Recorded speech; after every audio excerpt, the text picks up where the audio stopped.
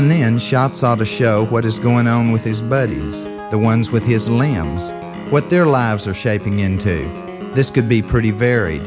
One really psychoed from the war, dope and liquor and trouble with the law.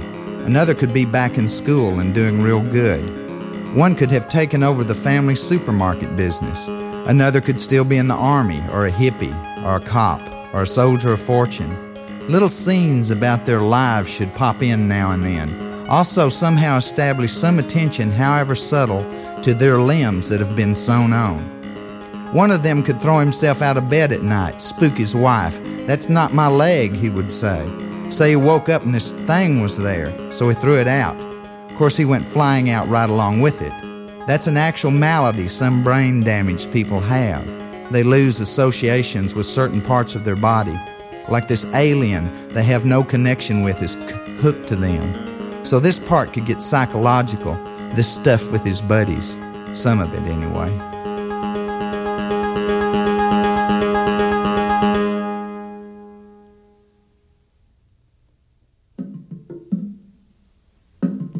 Maybe it could. Maybe it should.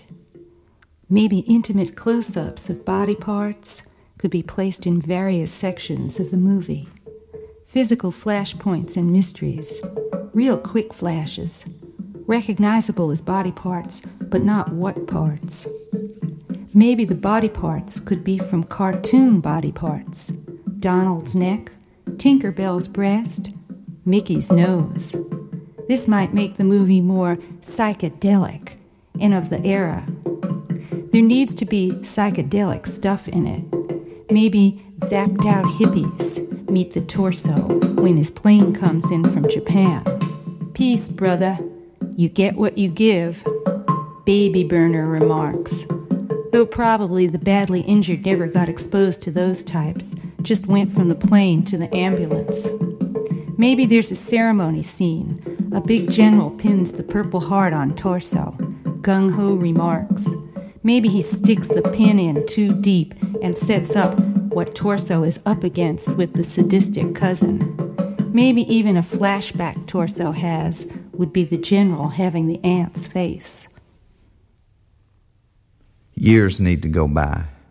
The torso is in the boarding house totally at the mercy of the aunt and her kid, who is now New Mexico's version of a stone little punker. He runs a gang, maybe has a mohawk, lots of leather and chains and razors and knives and guns. He leads a band of real cretins.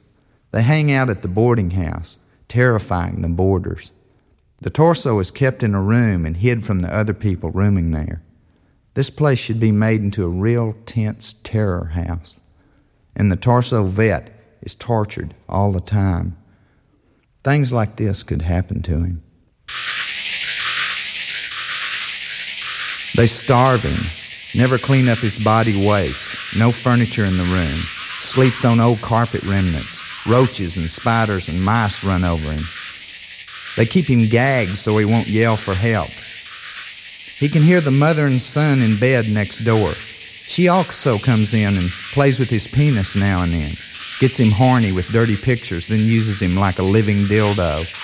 Her son and his gang use him like a toy, throw him around, glue stuff on him, piss on him, put cigarettes out on him, draw pictures and paint on him, dress him up like a baby. They throw him in a tub full of water, pull him out just before he drowns. A good screenwriter could have a ball with this. A daily torture routine to amuse themselves, and during this, scenes could be going on in the torso's mind that show he is going crazy, but also somehow that he has developed his senses to bizarre proportions. He begins to concentrate and calling out for his lost limbs. Scenes of what happens to various guys that have his limbs when he's concentrating on them could be shown. Example, he thinks about his lost arm, about moving it, and the guy that has the arm suddenly moves it for no apparent reason. This could set up some pretty funny and shocking scenes to counter some of the terror and torture stuff. Also keep that tie going with the limb surrogates.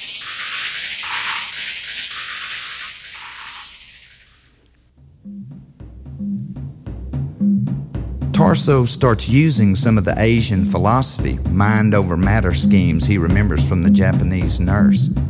He starts really concentrating and trying to develop it. He goes way into himself, and pretty soon he is able to detach himself completely from the pain and humiliation he has been forced to endure from the hideous aunt and cousin and his gang.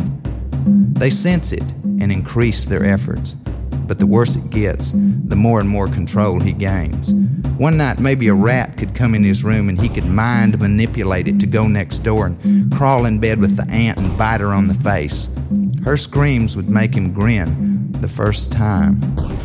Little scenes of torso getting mind power could start showing up.